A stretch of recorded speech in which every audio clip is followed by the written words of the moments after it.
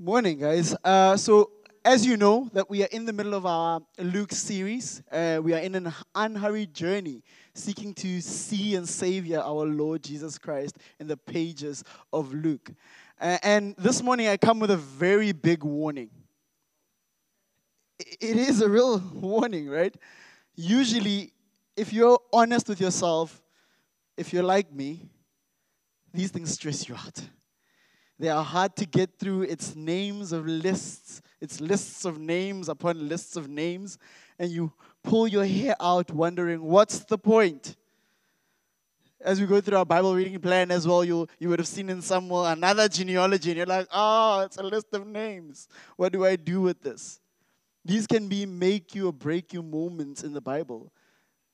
I know this personally because I've tried to start a Bible in a year reading plan. And actually, as I started hitting Genesis 5, bah, guess what? Genealogy. It's a list of names upon a list of names, whose son going to whose son again. They can make you feel stuck. They can make you feel like you want to quit or skip right ahead, right? But this morning I want to say, please don't tap out yet. Journey with me. It's actually a lighter genealogy than usual. I actually struggled until I saw the genealogies as a treasure hunt. I remember the very genealogy I was stuck in Genesis 5. I started to look at what they were saying about these various characters, and soon I started to see what God intended by putting those genealogies there. So have a positive view towards genealogies. As a fellow struggler, that's my tip. Look at the treasures beneath the names and the lists. So let's jump in and read in Luke chapter 3, verse 23 to 38. If you have your Bible, you can turn there.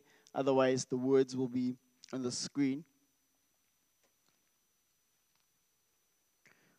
It reads, Jesus, when he began his ministry, was about 30 years of age. I relate to this. I'm about to turn 30, so I'm like, oh, Jesus, I understand. Being the son, as was supposed, of Joseph, and the son of Heli, the son of Methet, the son of Levi, the son of Melchi, the son of Jenai, the son of Joseph, the son of Matthias, the son of Amos, the son of Nahum, the son of Esli, the son of Negai, the son of Math, the son of Mattathias, the son of Simeon, the son of Joseph, the son of Joda, the son of Joanan, the son of Resa, the son of Zerzim, the son of Almedam, the son of Er, the son of Joshua, the son of Eliezer, the son of Joram, the son of Methet, the son of Levi, the son of Simeon, the son of Judah, the son of Joseph, the son of Jonam, the son of Elikiam, the son of Meliah, the son of Mena, the son of Methet, that's this name, Mattha, the son of Nathan, the son of David, the son of Jess, the son of Obed, the son of Boaz, the son of Salah, the son of Nahashon, the son of Aminadab, the son of Salah, the son of Nashon, the son of Aminadab, the son of Admin, the son of Ani, the son of Hezron, the son of Perez, the son of Judah, the son of Jacob, the son of Isaac, and the son of Abraham, the son of Terah, the son of Nahor, the son of Serag, the son of Reu, the son of Peleg, the son of Eber, the son of Shelah, the son of Canaan, the son of Aphexad, the son of Shem, the son of Noah, the son of Lamech, the son of Methuselah, the son of Enoch, the son of Jared, the son of Mahalalel, the son of Canaan, the son of Enos, the son of Seth, the son of Adam, the son of God. Woo. If you don't like reading genealogies, at least that was a bit of entertainment. So one of the things that you should do when it comes to genealogies is actually recognize names.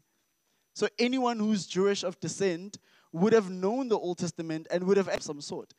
So actually, this is why it's important for all of us to go through the Bible reading plan, because actually it helps us go deeper and have deeper roots and understanding who all these people are. All these people are in the Old Testament, they've written about, and we get to know about them as we read. So actually, recognizing names is important. But I wanted to say this for the young people. I don't know if you noticed this name. Amina, Dab. Did you see that? Did you see that? You didn't. Dab, right? Actually, young people, the Bible can be cool, right? I've been trying to tell you this for a couple of months now, so you should get it by now. His name actually means my people are noble, which is a great name, but that's a side note, right? So I want us to dig into the reality of this genealogy in Luke. This genealogy is particularly light because you saw, we just went through name after name after name, nothing interesting in the middle of anything. So there's less gems in here, but I want to say there's a couple of few diamonds that you want to grasp as we go through this. So Luke, as you know him, a scholar, a physician in trade, uses a Greek form of record. This record actually doesn't have any ladies, as you can see, because the Greeks were very, very anti-women, clearly. But he points out something interesting about Joseph here. He says Joseph is supposed father. That's odd, right? But if you've been tracking with us, you understand why he would say such a thing. Because we know that Jesus is actually Son of God. Mary was actually, the Holy Spirit came over Mary and she conceived Jesus. So Joseph in himself is not blood bound to Jesus, so to speak. The second thing that's very interesting is actually the second name listed after Joseph is actually not Joseph's father. It's Mary's father, Heli. Now that's interesting. Why would he do that? It's because legally, for the Roman genealogical list, it would require men, right? As I said, they did not regard ladies much. And so they would tack on Joseph's name, and Luke rightfully says, hey, supposed father, because the following name becomes the name of Heli. Read correctly would be Jesus, son of Mary, daughter of Heli. And so I want to show you just an image so to give you a bit of an idea of what I'm talking about. So there's two sets of genealogies that we see in two different gospels. So if you look at the Gospel of Matthew and you look at the Gospel of Luke, they have two sets of genealogies and with different lists of names. So for the genealogy of Matthew, you'd see on the left Joseph there. You see his father is Jacob, and he has a long list leading up to Jeconiah, who actually his other name is Jehoiachin, going all the way up to Solomon, leading up to David. And in fact, Matthew uses that as an argument to say, listen, Jesus is Jew of Jews and is worthy to be called king, according to the line of David through Solomon. And if you remember a prophecy that God gives to David regarding Solomon, in fact, regarding Jesus, is that the scepter of rulership will never depart from him. And in fact, you see through the line that Jesus ultimately is linked to David. But guess what? There's a time where this guy, Jeconiah, messes up big time, and God cuts off the line of Solomon from ever ruling. So the promise seems thwarted for a moment until you read the right side of the genealogy and you realize that Mary has her line across all the way to David. It means king in the line of David. So whether Matthew trying to make sure that they see him as Jew, or actually we see Mary having her line in the line of David, the promise about David's line stays true. And you see that in genealogies. So why is it important that I highlight these things? It's important because actually this tells us something about this Jesus. It gives us the backdrop and the history of who he is. And I love that. Genealogies always leave us amazed at how crazy this record keeping happens. To a point where you go outside of the Bible and you'll see the wonder of how these facts are true. But I want to move us along from the genealogies, but I want to give you a couple of things that you should hold on to regarding genealogies, so that next time you stumble upon a list of names, you don't get bored again. But instead, you mine for those gems. So these are the 5 things. Genealogies teach us that our faith is rooted in history. It's not a fictional faith. We're not believing in an airy-fairy idea that comes from someone's head here. We actually believe in historic truth that God has rooted into the very fabric of time, from the beginning, as you saw, Adam, son of God, till this very point. Number 2, God is sovereign. You see, whether through Solomon or Nathan comes the line of Jesus, God makes sure that you cannot do anything to thwart his plans and his ways. In fact, his sovereignty is etched deep into this very genealogy. Number 3, God is orderly.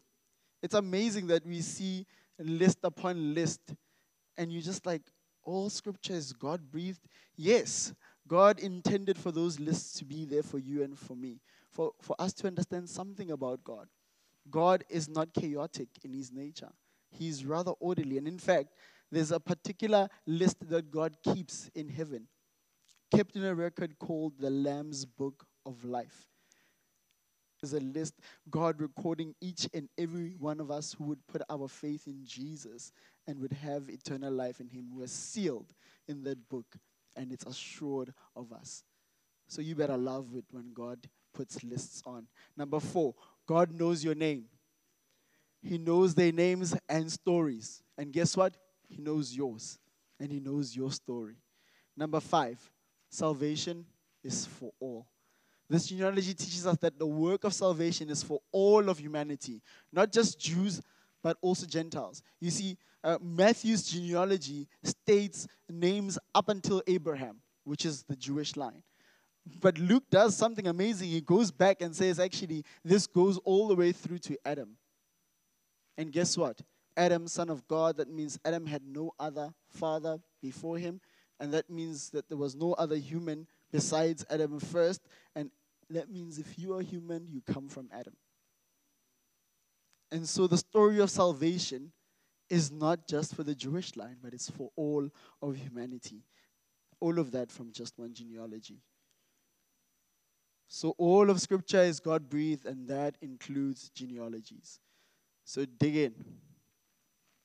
Now for our main feast. You thought I was done. So one thing that you should notice in the genealogy is the name God, right? After all, main character of the Bible, pretty much consistent character in the Bible. But it's odd that he's listed as part of a name, of the list of names with human beings. This is weird, right? You should pick that up. And at the end, which is actually the beginning of the genealogy, because you got to flip it upside down, right? He's moving from Jesus, and he's moving all the way straight to the end. So actually at the beginning, what you see is that God himself is the source of all existence, and all existence is for him. From him, all things, from him are all things, and all things are to him. All the families of the earth come from him. In fact, Paul says the same, echoes the same notion in Ephesians 3:15. For this reason I bow my knees before the Father, for from whom every family in heaven or on earth is named. And the genealogy proves that to us.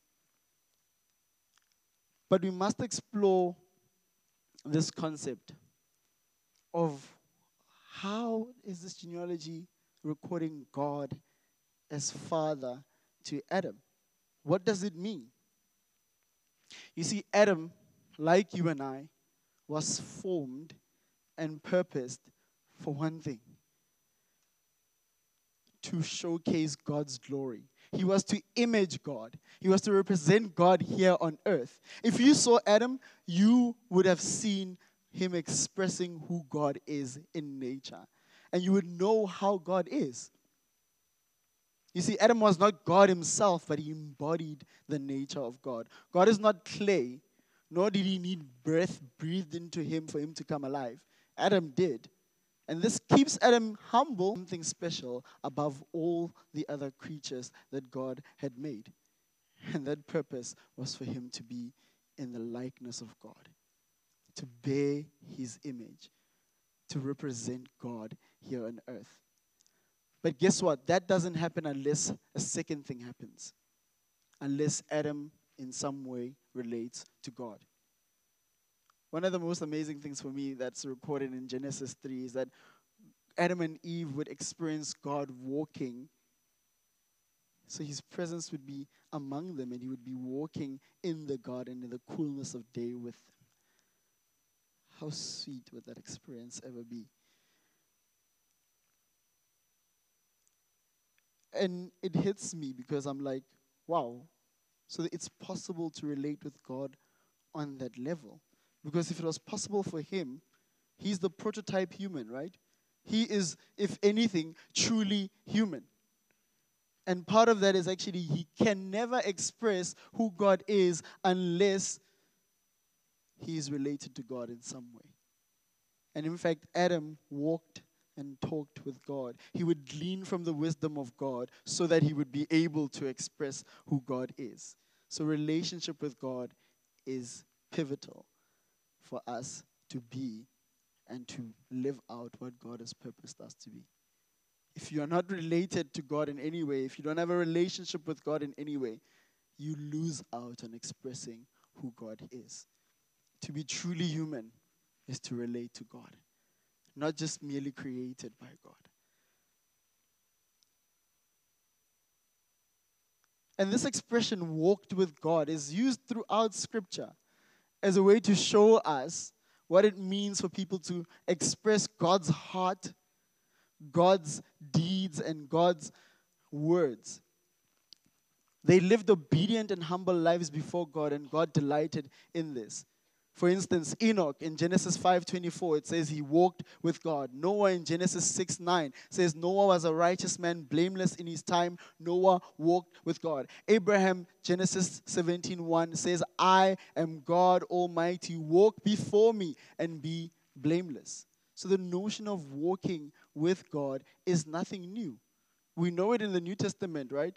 Walk in step with the Spirit. We've preached this in our Galatians series not so long ago. It's the idea that we ought to relate with God in such a clear way that it seems like our journey and our stepping and our walking and our being resembles us walking alongside Him.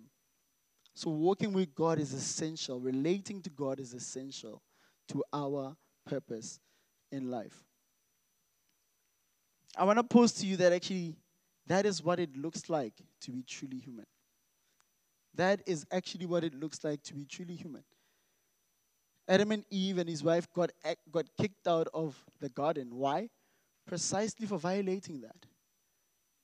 For veering away from taking on God's wisdom, relating to God, thus showcasing God's wisdom, but instead decided to take on their own devices. And in fact, they ceased to relate to God in a way at that point, because the garden was now closed off to them and they were shunned and they were outside of the garden of the presence of God, walking in the coolness of day with God anymore. And that was the beginning of our problems. And thinking, God, I know what this feels like. Have you ever sat alone and thinking, God, where are you? Why does it feel like you're far away?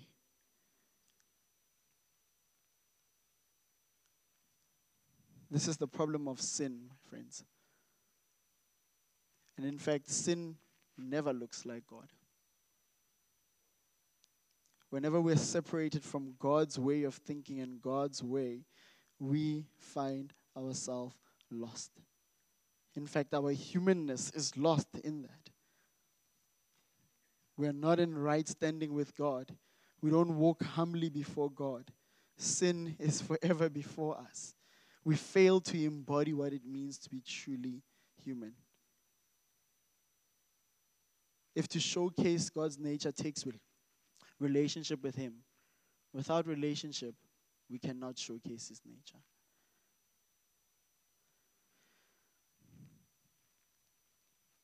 So if we fail to be truly human, that means we fail to be truly children of God. And that's a sad reality. Adam and all his descendants have essentially regressed. So that's me and you, right? We've regressed from being true son or true children to merely humans created by God. We are created yet not expressing God through relationship. See, being the image of God does not bring unrighteousness and sin, but choosing to not relate to God in the right way does.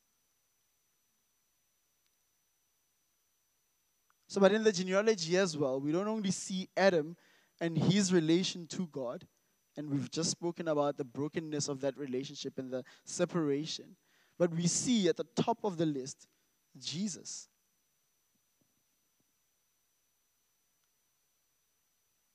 See, although our separation from God by Adam has been true for all of humanity up till now, Jesus broke that category. Adam had lost it. In fact, you and I have an expression that we often use. Have you ever heard when somebody has disappointed a loved one or really just haven't done so great? And you'll just say, "Yeah, I'm only human after all." That's the expression we use, right? Yeah, no, I make mistakes. I'm only human. But is it true? Because if God is the one who set the benchmark for what it means to be truly human, walking in step with God, then surely that expression is flawed. If anything, you are foreign to yourself. You don't even recognize who you truly need to be. Because being truly human is something that God had tailored for himself. In fact, Psalm 8 is one great psalm that actually expresses what it means to be human, but also expresses something that is odd, that God somehow hasn't given up on us. So as we read Psalm 8 verse 4, it says, God has not given up on us yet. What is man that you are mindful of him? The Son of Man that you care for him. Okay, God has not given up on us. It's not part of the scripture. Sorry. It says, what is man that you are mindful of him? And the Son of Man, God's in for him. But it doesn't stop there as to God's intentional attention towards the Son of Man, which means humanity. It carries on, verse 5 and 6, and says, yet you have made him a little lower than the heavenly beings and crowned him with glory and honor. You have given him dominion over the works of your hands. You have put all things under his feet. This is the same thing that God actually says in Genesis of us as humans. We are to have dominion over the works of his hands. But how do we do this if we are flawed in the way that we've expressed? One of the things that we'll see a lot in the book of Luke is Jesus and his favorite name for himself, which oddly enough is the Son of Man. And in Psalm 5, we've just read that actually, what is the Son of Man that you are mindful of him? Why would Jesus give himself such a title? If anything, he's relating himself to us who are flawed in so many ways. But he's doing something bigger. He's actually referring to himself as part of a prophetic word given to Daniel, who didn't even understand what was going on at the time when he tried to find an interpretation. So if you read Daniel 7, chapter 7, verse 13 to 14, it says, I saw in the night visions, and behold, with the clouds of heaven there came one like a son of man. And he came to the Ancient of Days and was presented before him. And to him was given dominion and glory and a kingdom that all peoples, nations, and languages should serve him. His dominion is an everlasting dominion which shall not pass away, and his kingdom one that shall not be destroyed. You see what Jesus is doing? He's placing himself in the position that we are meant to be in. The position that we long left by denying to sit, walk, and talk with God, gleaning from his wisdom and relating to him in such a way that we would express what it means to be truly human, those who bear the image of God. And Jesus places himself squarely there. The whole idea is that actually God himself, clothing himself in flesh to resemble us, the sons of man, failed in the call so that he would show us what it means to be truly human and truly sons of God. Jesus takes on the role of this prophecy, and the genealogy actually exposes that, especially because it breaks up Joseph and Jesus. His merely supposed father. That means his link is direct to the Father, God. Because if you know any measure of biology, there is no way that Mary, having carried Jesus in her belly, could have produced Jesus in any way. Because it takes two to carry a baby. So Jesus in himself finds his direct link to the Father, God.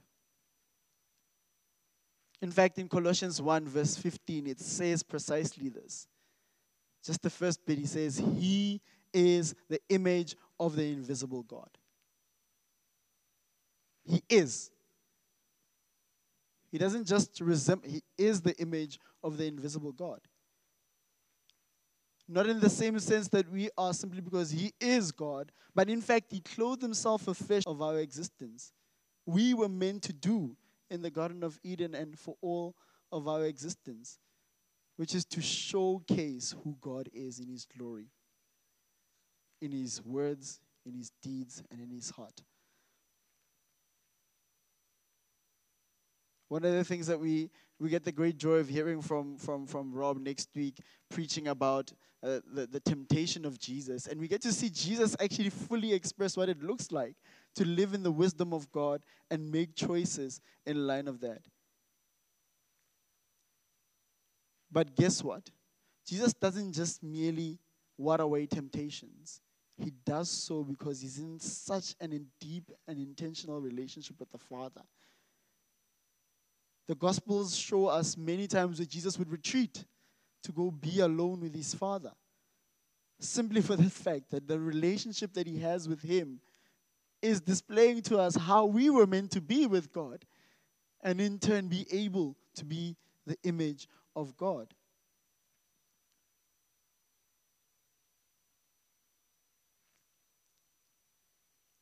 So now comes to us.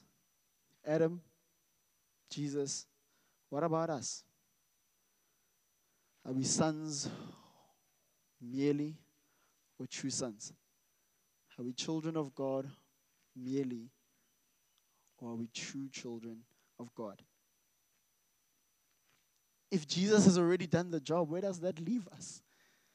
If he's filled the role of being truly what the image of Psalm 8 is, Son of Man, but actually having dominion and working out the purposes of God on the earth and showcasing who God is, where does that leave us?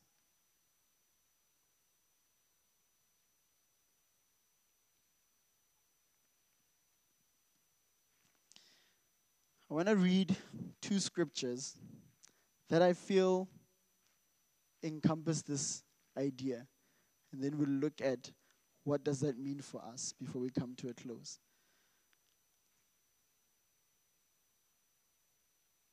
Firstly, this is Romans 5. For while we were still weak, at the right time, Christ died for the ungodly. For one will scarcely die for for a righteous person, though perhaps for a good person one would dare even to die. But God shows his love for us in that while we were still sinners, Christ died for us. Since therefore we have now been justified by his blood, much more shall we be saved by him from the wrath of God. For if while we were enemies, we were reconciled to God by the death of his Son, much more, now that we are reconciled, shall be saved by his life. More than that, we also rejoice in God through our Lord Jesus Christ, through whom we have now received reconciliation. You see, the key there is, yes, Jesus dying, but dying to achieve something. He's dying to achieve reconciliation between us and God. Remember the lost relationship? That lost relationship that breaks us apart from being able to actually live out what God has purposed us to do is so pivotal that Christ had to die to reconcile us so that we can live that out again.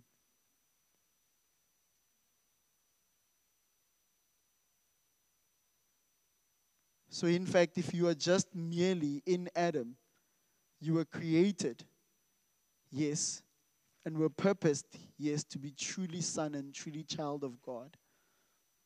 But because of sin, we became not truly human. And the breaking of relationship meant that we couldn't fully embody that. But the second scripture says this. Therefore, if anyone, this is 2 Corinthians, if anyone is in Christ, he is the new creation. The old has passed away. Behold, the new has come. All this is from God, who through Christ reconciled us to himself and gave us the ministry of reconciliation. That is, in Christ, God was reconciling the world to himself, not counting their trespasses, right? They're breaking of relationship and trust with him against them, and entrusting to us the message of reconciliation. Therefore, we are ambassadors for Christ.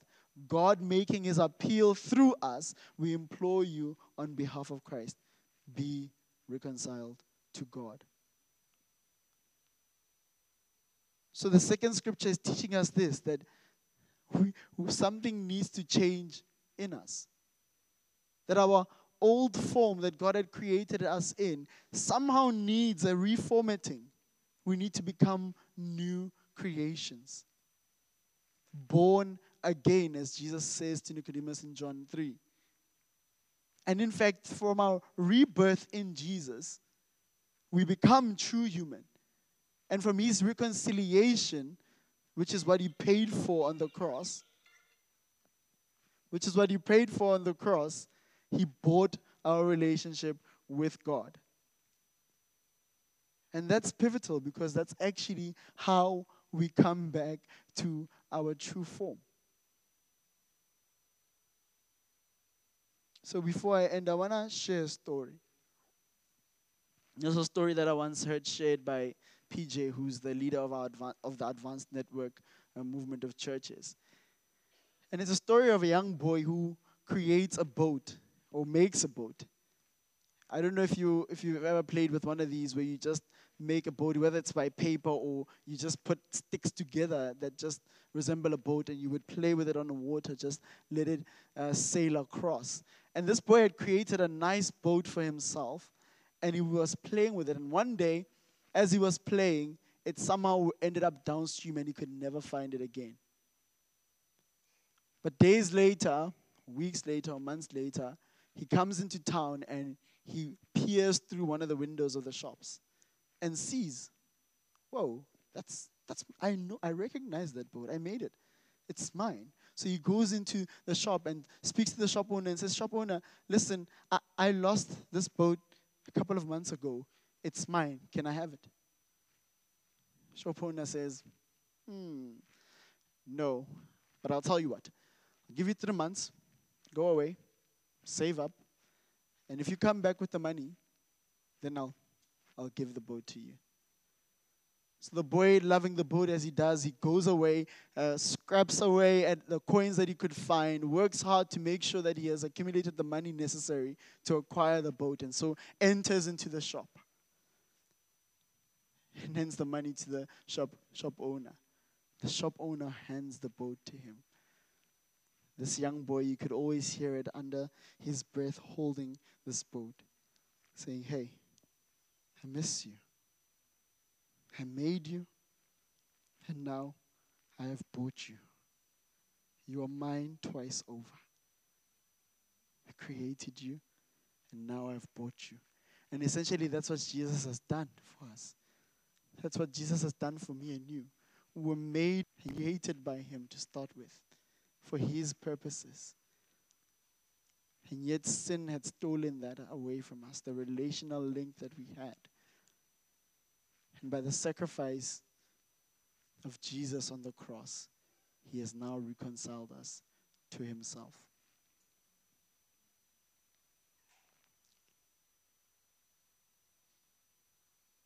So two things. If you're a believer in Jesus, it's obvious. You have been reconciled.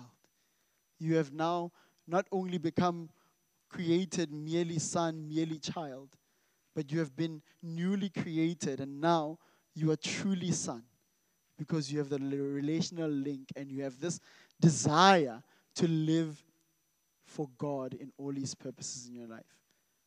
But the reality is, it's a struggle, isn't it? Sometimes it's hard. But God is restoring us, friends. Won't you trust in Jesus? Won't you look at the reflection that Jesus actually gave us such a good example to live by? Won't we go through the pages of the Bible again and discover what it looks like to be truly Son of God? And if you're not a believer here today, maybe you're exploring or you're trying to find out a bit more about who God is. Doesn't it feel like it? Doesn't it feel like, in a sense, you have lost your true human sense? Doesn't it feel like you need something outside of yourself to intervene? I want to say to you, God has already done that for you. Why don't you just welcome him? Come find out a bit more about who he is, what he has done. And in that, you too can be restored to true son and true child of God. So we have communion elements, and by way of response, I would like us to all stand. We'll grab the elements, and I'll lead us through communion.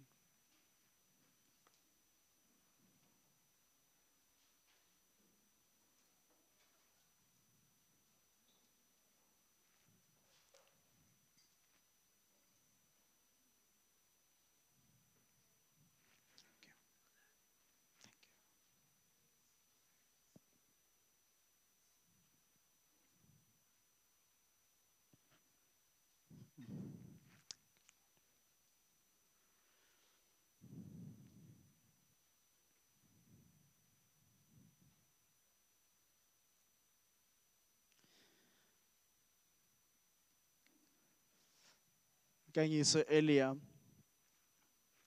brought a word from Psalm 19, and it resonated with me, and I thought actually would be appropriate even for this moment. It says that the words of my mouth and the meditation of my heart be acceptable in your sight, O Lord, my rock and my redeemer. The link here is that at some point, our words, the meditations of our hearts were contrary to God. They were nowhere near acceptable to God. But in Jesus, our rock and redeemer, he has made it so that whatever we think and feel, however we view life and however we walk, would be in line with God. And Christ, when he instituted this meal, he was saying, actually, this would be so that you may remember what I've done. Remember, created, but actually he bought us with this very price so that he would renew us from within. And now we would have the opportunity to say, the words of my mouth, meditations of my heart would be acceptable before God. And indeed they are because of Jesus. So as we take the elements of communion, let's think on Jesus and what he has done for us. And as we accept what he has done, we in turn may be accepted before God. Thank you, Lord. Thank you, Jesus, for the work that you've done for us. It's clear, Father, Lord, that we can think that your word sometimes is dull and boring because of lists like these. But thanks be to you, Father, Lord, for the revelation of the Spirit who teaches us to see your word, our eyes are opened and we start to see the oracles of God tethered in the pages. And so, Father Lord, we pray that as you have transformed us from within, as we assess the words of our mouth, as we assess what is in our hearts, we may see nothing but what is pleasing to you. We want to continue, God, through our looking to you, Jesus, to make us righteous. Build a right-standing relationship with you in every turn, my God. Dispel all the darkness that lurks in our hearts and make us truly sons of God. Thank you. Amen.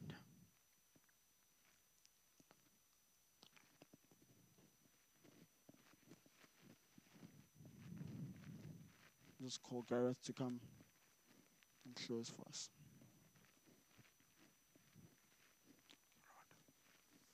To a close, I thought it was such a profound thing that Selo shared with us about how sometimes we use "I'm just human" as an excuse for how we're living, but actually when we are living in sin, we're actually not being how God's made us to be.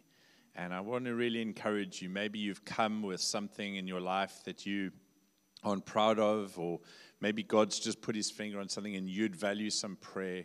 We don't want you to leave in the same way. This symbolic meal that we just celebrated is the glorious good news that we can be forgiven of our sin and that we can become truly human again as God forgives us. And so actually I was made to represent and to reflect the image of God, which is what we've heard this morning. Amen. What a wonderful time to be together. I want to encourage you to take the opportunity we've got over tea and coffee to greet one another. So lovely to be in the room together. So why don't you do that as we close now? And if you would value prayer, I'll stay up at the front. There'll be some other people who'll stay up at the front. And if you'd value prayer, we'd love to pray for you. But God bless you. Thank you for coming. If you want a Bible reading plan, go grab one at the info table. If you want to grab a book or one of the books that were reviewed, I've got one under my seat here that I reviewed this morning. I want to encourage you to do that. Go check out the library. We'll see you soon. God bless you.